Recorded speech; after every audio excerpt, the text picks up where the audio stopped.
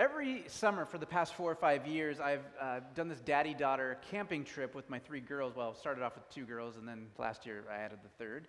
And it's, you've been camping. It's amazing how fast time flies when you are, trying to keep your kids safe. You're trying to make sure they have sunscreen applied 17 different times because it rubs off. You're biking and swimming and hiking, making your own food, washing your dishes by hand.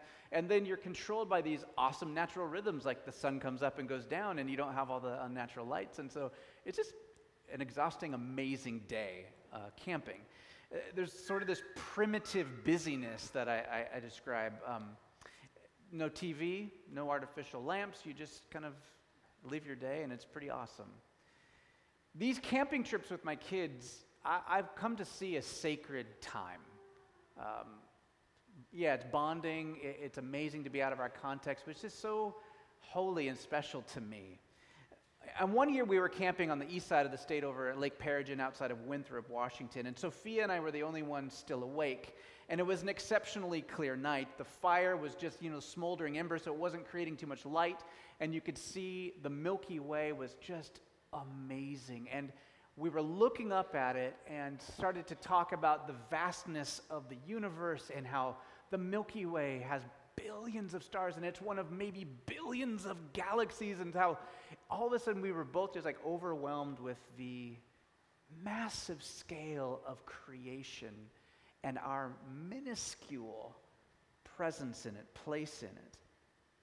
The fact that Jesus made all of that and yet loves us on this tiny planet, in this tiny place, in this spot in time, that he would visit our planet in the flesh, that he would change the constitution of his body to be with us and to die for us. It was all overwhelming. And we enjoyed a good cry together.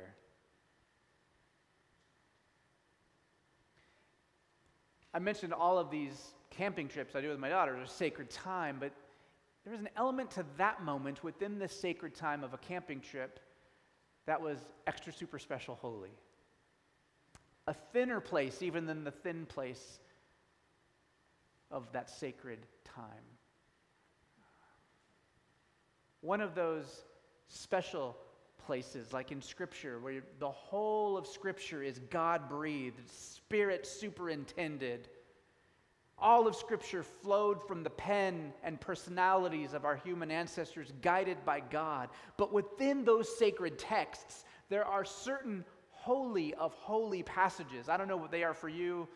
I love me some Psalm 23, Psalm 104, the hymn in Colossians 1, pretty much all of Ephesians, Sermon on the Mount. I mean, there's just these places that it's all Spirit-breathed, that it's all Holy Scripture, but aren't there these holy of holy sections, those aha spaces?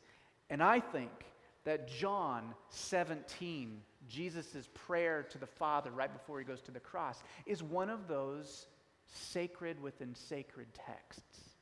Not only do we get a great story about Jesus in John 17, we get an invitation to hear him pray.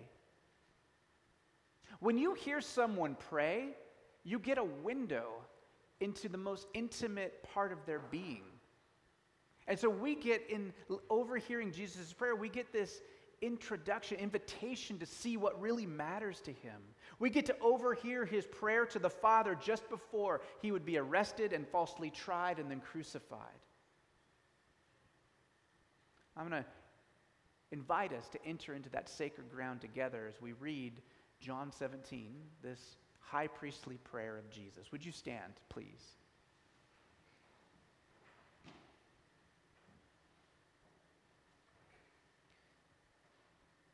Jesus spoke these things, and lifting up his eyes to heaven, he said, Father, the hour has come.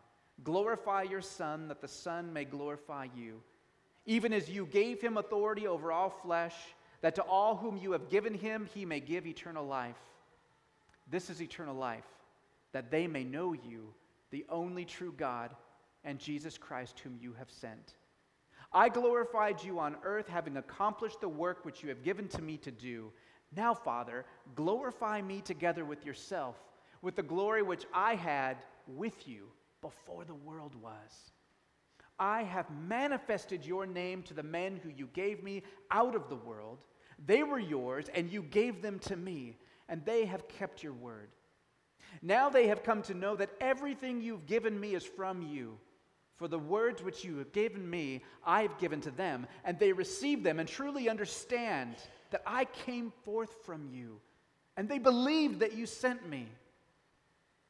I ask on their behalf. I do not ask on behalf of the world, but of those whom you have given me, for they are yours, and all things that are mine are yours, and yours are mine. And I've been glorified in them. I am no longer in the world, and yet they themselves are in the world. And I've come to you. Holy Father, keep them in your name, the name which you have given me, that they may be one even as we are. While I was with them, I was keeping them in your name, which you've given to me. And I guarded them, and not one of them perished, but the son of perdition, so that the scriptures would be fulfilled. But now I come to you, and these things I speak in the world, so that they may have my joy made full in themselves. I've given them your word, and the world has hated them, because they're not of the world, even as I am not of the world. I do not ask you to take them out of the world, but to keep them from the evil one. They are not of the world, even as I am not of the world. Sanctify them in truth. Your word is truth.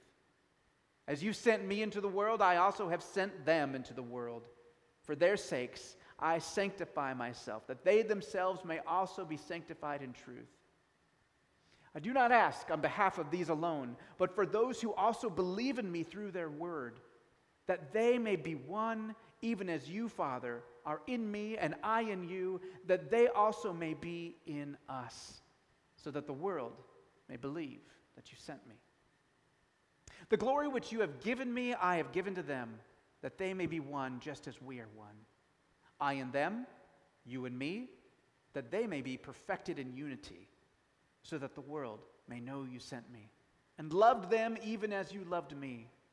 Father, I desire that they also, whom you've given me, be with me where I am, so that they may see the glory which you've given me. For you loved me before the foundation of the world. O righteous Father, although the world has not known you, yet I have known you, and these have known that you sent me. And I've made your name known to them, and will make it known, so that the love with which you loved me may be in them, and I in them. Lord, thank you for inviting us to overhear you praying to the Father. Thank you for this relationship you invite us into. And I pray by the power of your Spirit you would open up the meaning of these words to us and help us to pray these ideas, to pray these things alongside you. Thank you, Lord. Amen. You may be seated.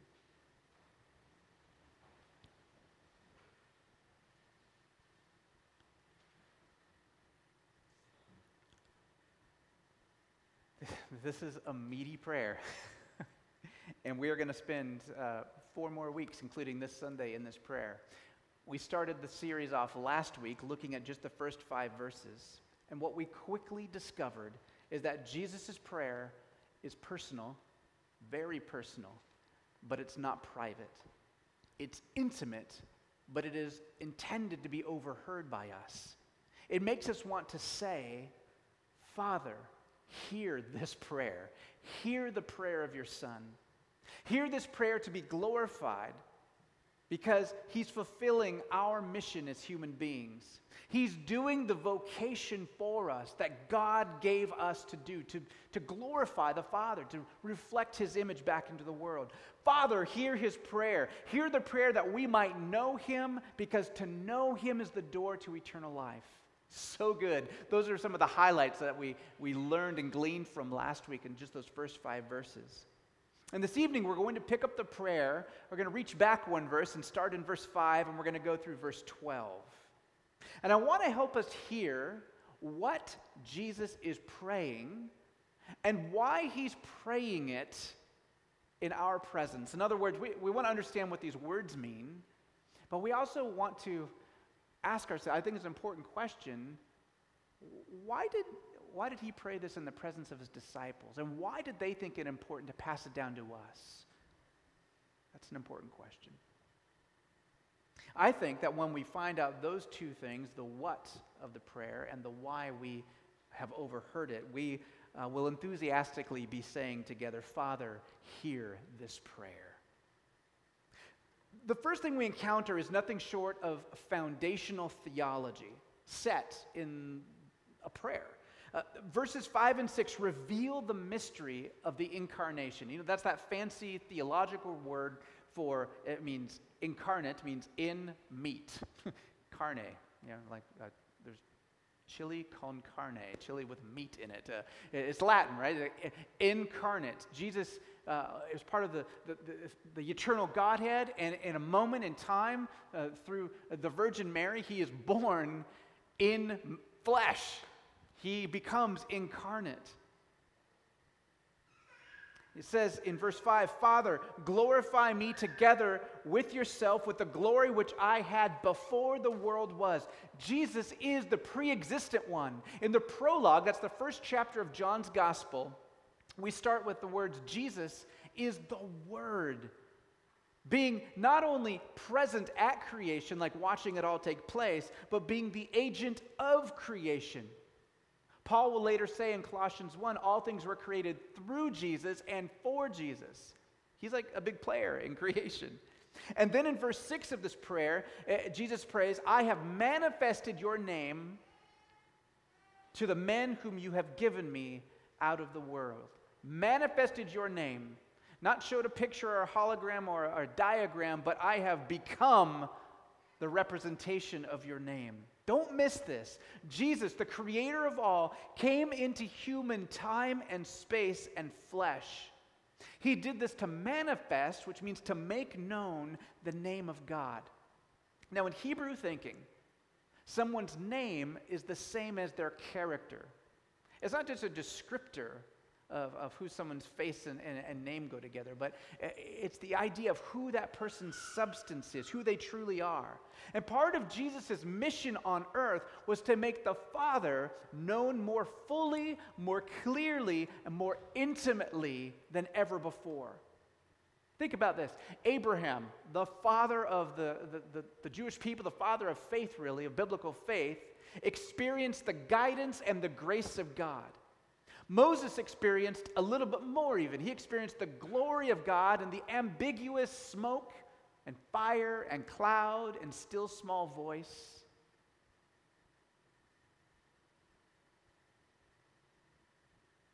David came to love and trust the Father through his providence and through his election. The prophets spoke the words of the Father, but Jesus alone is the Father in the flesh. He is God among us. Dale Bruner writes, Jesus is the Father's autobiography to the world. Jesus said, if you have seen me, you've seen the Father. So what is the Father like then, if that's true? Well, the Gospels tell us a lot about what that is. Here's a snapshot. Humble enough to be born in a manger and to wash the feet of his disciples, wise enough to confound the most experienced teachers of Scripture, and gentle enough to spend time with children and the terminally ill. Powerful enough to raise the dead, heal diseases, and calm storms with his voice, and gracious enough not to destroy on the spot those who accused, arrested, abused, and crucified him. Jesus shows us that the Father is for us, that he loves us, that he's willing to suffer for us so that we could be forgiven and made whole. That's how he manifests the Father to us. That's what the Father is like. And Jesus manifested him to the disciples, who then passed down what they heard and saw and touched and experienced. They passed it down to us. What a prayer. I mean, you see, like there's a sermon in each of these phrases of Jesus' prayer. Don't worry, I'm not going to do that to you. That's what Bible study's for. We get to go a little more deeper, right, guys? So yeah, Wednesday night, my house. So we learn that Jesus manifested the name or the character of the Father to us. But I want to show a bit more about what Jesus thinks about you and what he thinks about me. Notice in this section of the prayer, verses 6 through 12, that before Jesus prays anything for us, he prays about us. You ever notice that? I was a wrestler in high school. There was a kid on my team who had a tough family life. We'll just call this kid Joe. His dad was the kind of old school guy who thought he would make his kid more successful in life and tougher if he never said anything good about him. It was just hard on him all the time. Joe was a good wrestler and a really good kid, but at the matches, you would hear his dad just like yelling out all of the things he was doing wrong. And after some matches, you would see Joe with his head hung and his dad like kind of berating him and telling him, you should have done this faster, you should have done this move there.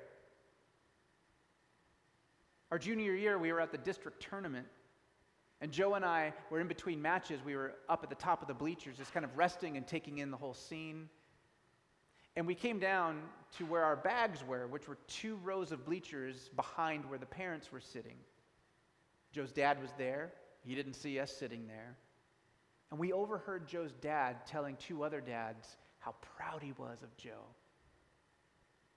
how hard of a worker his son was, what good character he had, and how whether he lost or won, he'd be proud of him. Joe's face was at first astonished, and then elated, and then sad. Friends, we need to encourage each other. We need to encourage our kids, our spouses, our friends, our brothers and sisters in Christ. How we need encouragement from those people in our lives we respect and honor. And how we need to be encouragers as well. A lot of people carry the idea that God is somehow generally disappointed with us, generally mad, and pretty much judgmental of you and I. That he probably is disappointed in us most of the time, and that Jesus had to come rescue us, so he's probably got a chip on his shoulder since he died for us, and then every time we sin after the cross, like, oh, really? He must think we're the worst. Let me point something out to you from this prayer. Listen to how Jesus speaks to the Father about his disciples in their presence on purpose. They're not 2 rows of bleachers behind overhearing this. He's doing this on purpose.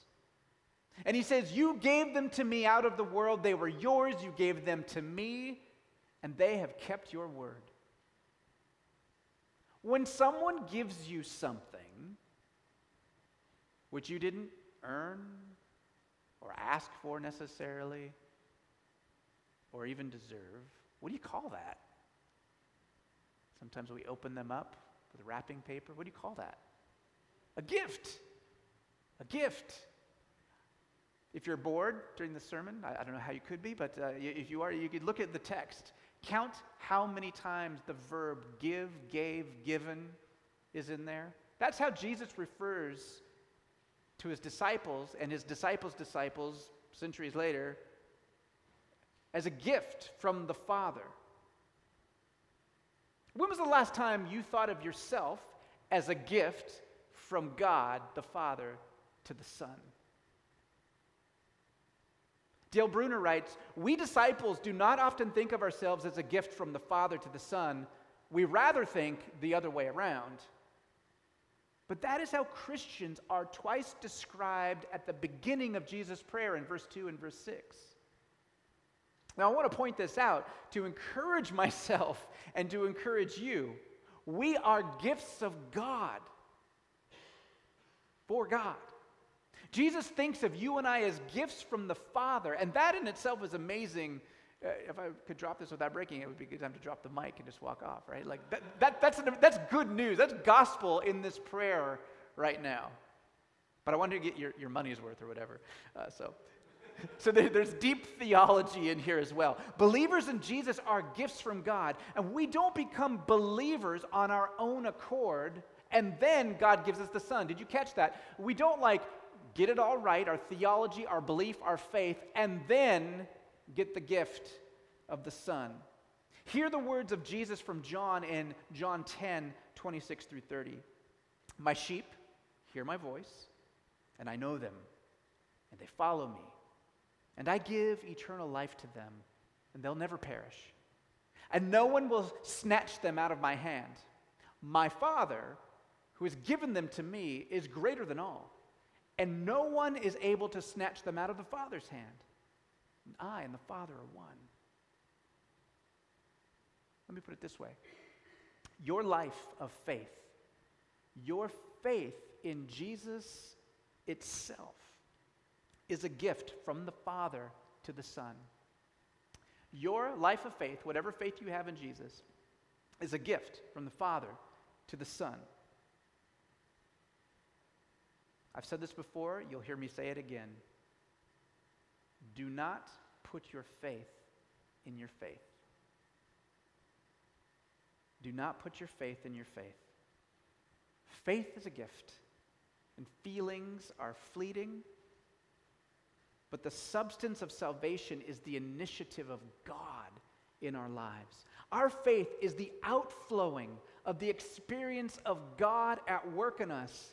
To paraphrase Bruner again, our conversion is first a reception of God's graciousness and relationship with Jesus. Our conversion is at first a reception of God's graciousness and our relationship with Jesus. And then it is a response of faith and devotion. You see that? That's important. Don't mix those up. We first receive from God His relationship, His graciousness, and then we respond in faith with thanksgiving and praise and devotion. We're not talking here about age-old debates of predestination versus free will. Those categories are imposed upon Scripture. Those are not scriptural categories that the Bible thinks are very important. Instead, we're presented with narrative and poetry and prose and prayers like this one that ensures us that salvation is a gift in all of its manifold mystery. Well, what else does Jesus say about His disciples in this prayer to the Father? He says, they've kept your word, that they have come to know everything you've given me is from you. For the words which you gave me I have given to them, and they received them, and truly understood that I came from you, and they believed that you sent me. They truly believe that I came from you. They received my word and have kept it. Are you crazy? We're talking about the same 12 dudes who, I'm talking like hours from this scene, maybe less. These soldiers are going to come to this garden where Jesus is praying this prayer, and they're going to be like so scared. In fact, John will be so scared, the soldier will grab his tunic and he'll twist out of that thing like a running back and run away naked. And in a few more hours, when Jesus is being punched and interrogated, and Peter's watching him in a courtyard, and servants and different people say, "Do you know that guy?" He'll 3 times say, I've never met him in my life.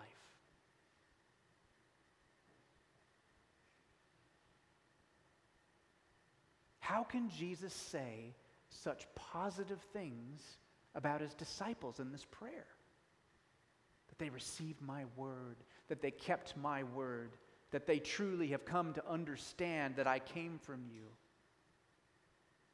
There's this great Anglican priest from the 19th and early 20th century I ran across. His name's Handley Moule.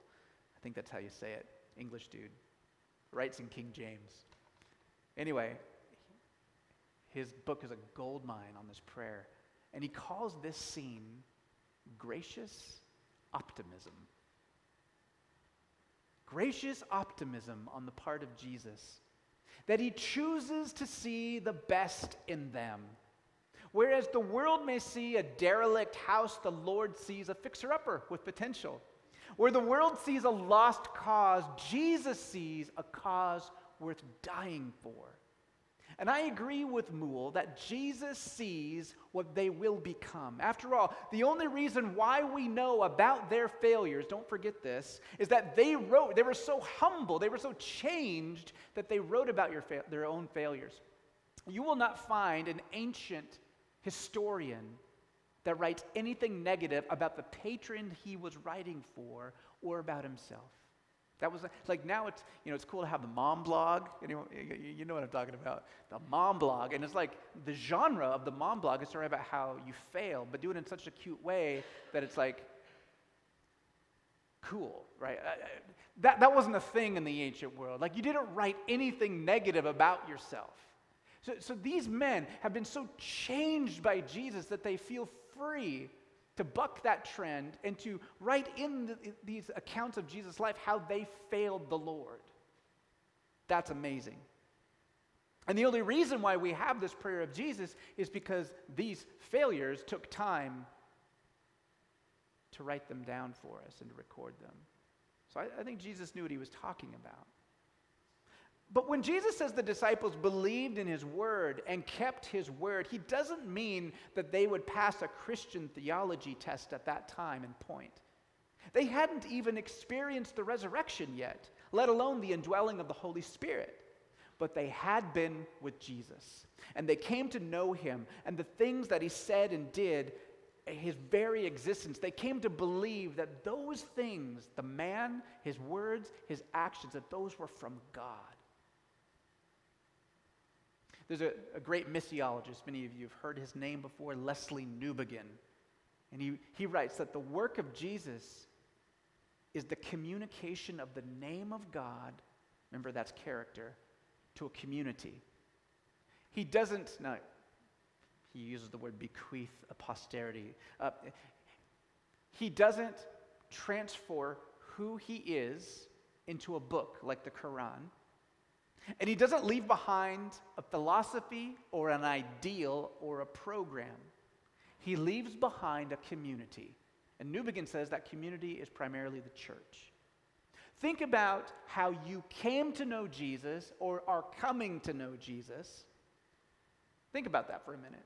You know, rarely, I don't know, maybe this is your example, and in some cultures, people do come to Jesus through dreams and vision, and usually it's in places where it's closed to open talking about the gospel. There's persecution. But most of us in the West probably didn't just sit down with the Bible or listen to a podcast, and that was it, and that's what brought us to saving faith in Jesus.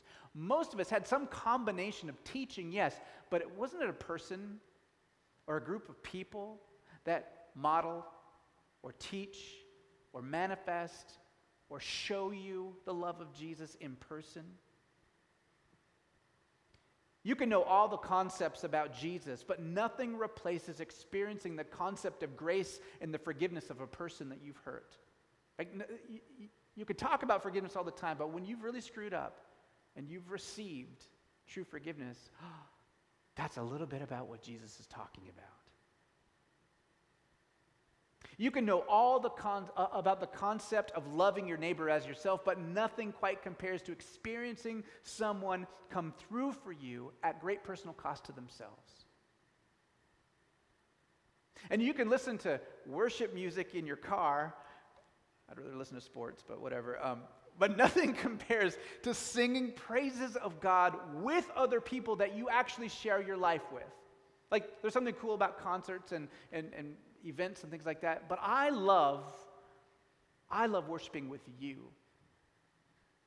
Because as I look out or hear your voices, we have shared context together. We have a growing community, growing relationships here. That's to me an embodied spirituality. And with that criteria in mind, remember that our faith is earthy, it's embodied, it's relational. And at this point in their lives, the disciples did know Jesus as best they could. And they came to know him even more when he ascended into heaven and they received his Spirit. And they were part of the Jesus movement that spread, not by passing on mere doctrine and information, but by sharing life with other people. And that's what is so important for Jesus to tell the Father in this prayer.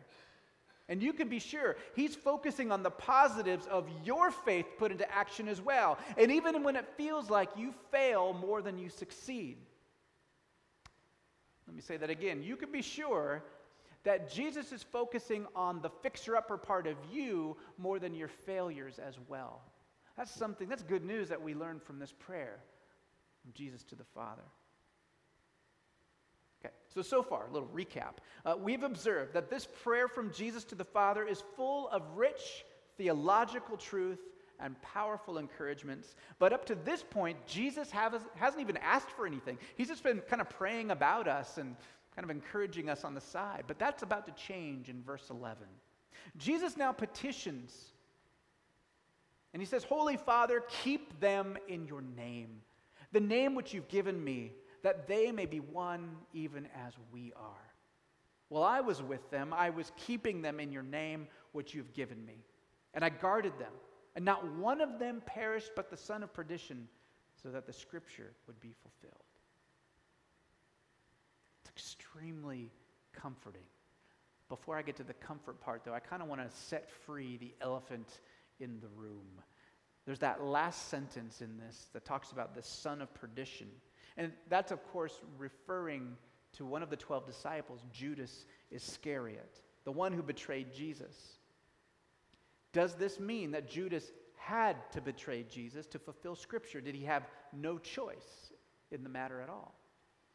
I want to say definitively that is not the case.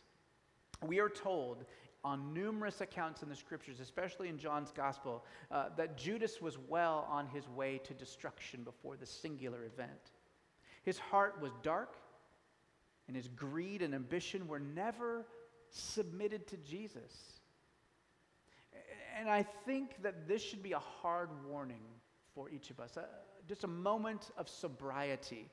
Simply being with Jesus or being close to his teaching is no substitute for actual repentance. Judas had the gift of being with Jesus physically for almost 3 years of his life, give or take some months.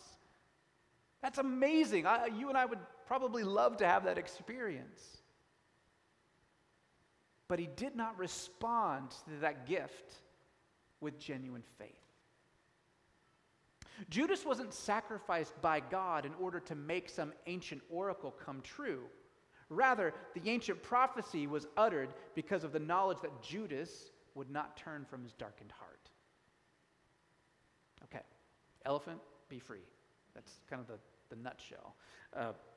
But don't miss the petition here. While Jesus was on earth with the disciples whose hearts were turned toward him, he kept them safe in the Father's name, in the Father's reputation, in the Father's love and authority. But now, on the eve of his death, he asks the Father on their behalf and on our behalf to keep them, to keep us in his name. This is not a prayer for physical safety. Following Jesus can get you killed. And for most of the 12, it would end in their martyrdom. There's no guarantee of safety, let alone false lure of health and wealth, fame and fortune in following Jesus. But what there is the prayer of the Son asking the Father to keep us in his name, which means to keep us in the faith, to keep us in the family, to keep us to the end. Father, hear his prayer. That's what I want to say when I understand that. That's what kind of reassurance I need. Sometimes when we sin, don't we often think that, gosh, that's the last straw. Gosh, I've done that same thing 500 times, but on this 501st, I don't know if he's going to forgive me again. What if Jesus is done giving me another chance? Father, hear his prayer. Keep me in his name. That's where I'm at.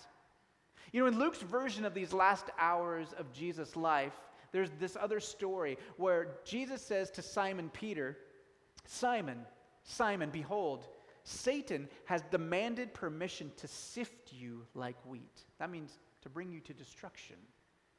But I have prayed for you, that your faith may not fail, and you, when once you've turned again, strengthen your brothers. Basically, Satan has demanded permission to sift you like wheat. Satan, the great enemy, wants to take you down, brother, but I have prayed for you that your faith may not fail. That is the same thing as saying, Father, keep Peter in your name. It sure seemed like Peter's faith had failed when he denied Jesus 3 times on the night of his arrest. But Peter is a great example not to put your faith in your faith. Put your faith in the one who keeps you in his name. In this prayer, Jesus pleads with the Father to keep us in his name. This request isn't to keep them in your name if they do more good than bad. It is not, Father, keep them in your name if they remain faithful. It is not, keep them in your name if they do anything, or unless they do anything, or unless they fail to do anything. This prayer is pure grace. Father, hear his prayer. Just pray with me.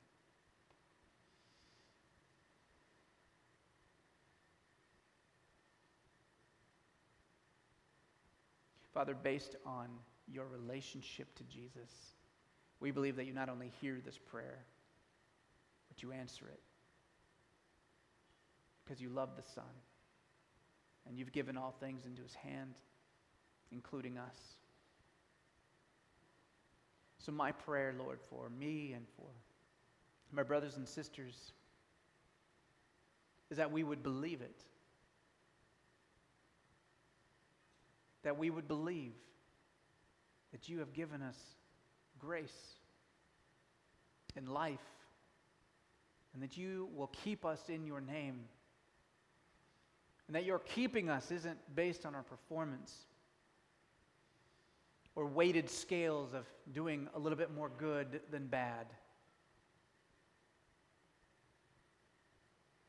But it's based on your disposition toward us. And I pray, Lord, that that would free us, that would free us from fear, that would free us from hiding from you and being dishonest, that it would usher us into a life of joy, and a life where we can, maybe for the first time in a long time, respond with genuine desire and obedience, not just trying to cover our bases, doing just enough to get by.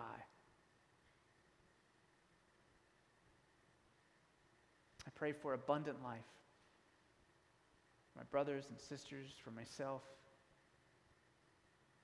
And we pray, Father, hear his prayer. Amen.